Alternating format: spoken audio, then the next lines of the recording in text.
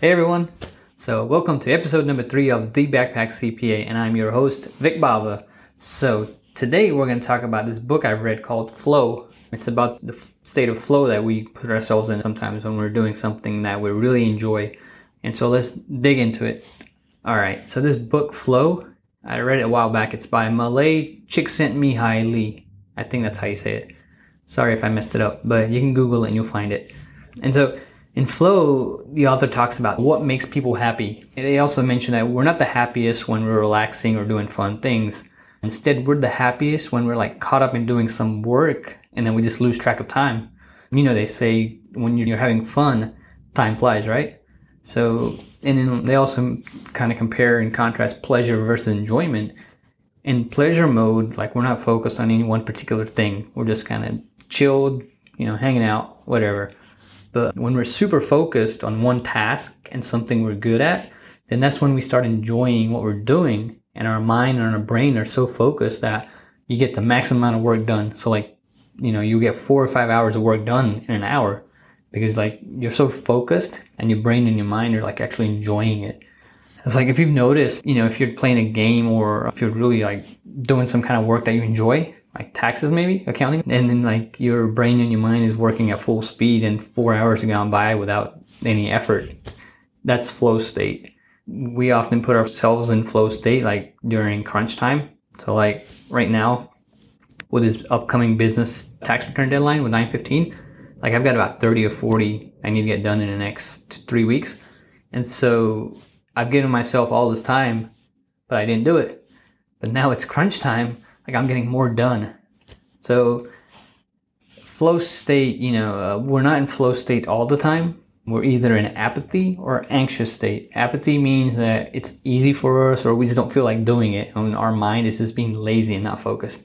So I was in apathy over the summer with these tax returns.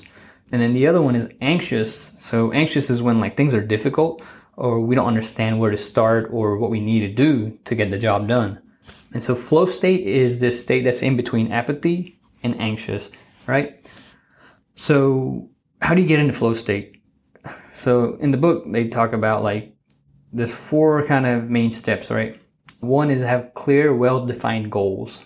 Every sport has a well-defined goal, right? In basketball, the goal is to get the ball into the hoop. So the athletes, they know that's their goal. And so that kind of pushes them into flow state.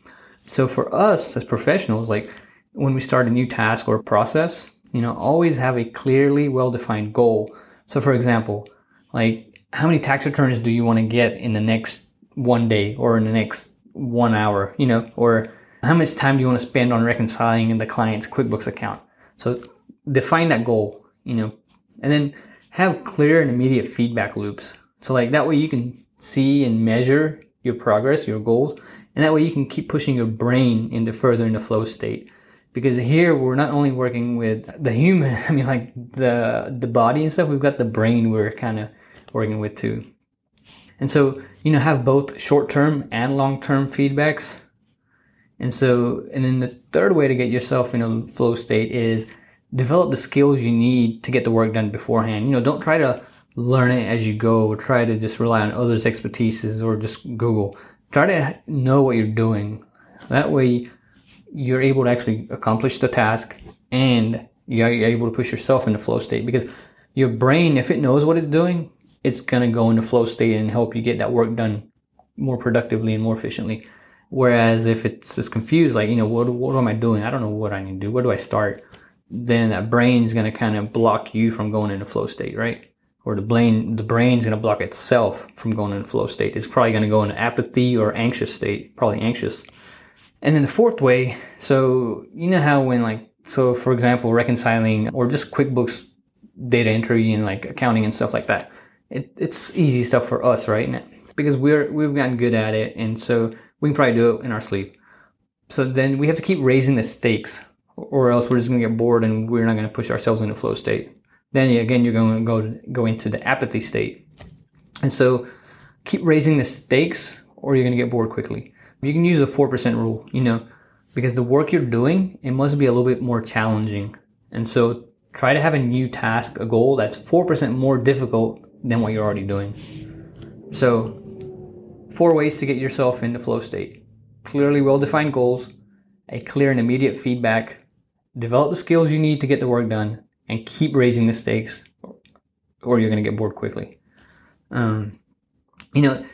It's hard to be in flow state all the time for all the tasks, like your household chores, your laundry, but you can always find creative ways, even try to get in flow state while doing those. Like add a goal. Like if you're doing laundry, everyone hates doing laundry, right? Add a goal. Try to fold your laundry in 15 minutes. That way it helps you increase your speed and also challenges you a little bit, right? And the more you repeat doing something and that you keep getting better at, you'll also start getting bored with it. And you won't be able to keep pushing yourself into flow state. So you have to keep adding extra levels of challenges, learn a new way of doing it, add a new process or a technology to it, like tax returns. Once we've learned how to prep a business tax return, like a S-Corp return, there's not really much more you can, like, challenging you can add to it, unless then they have a bunch of foreign stuff. I mean, not foreign, but just like, extra things going on with it. So just kind of be creative or you can get bored quickly. And more flow makes your life more enjoyable. Because if we're always going to be anxious or apathetic towards things, we're just always going to be bored, right? But if we're in flow, we're happier. We're enjoying it. People around us are going to be a lot bit happier too.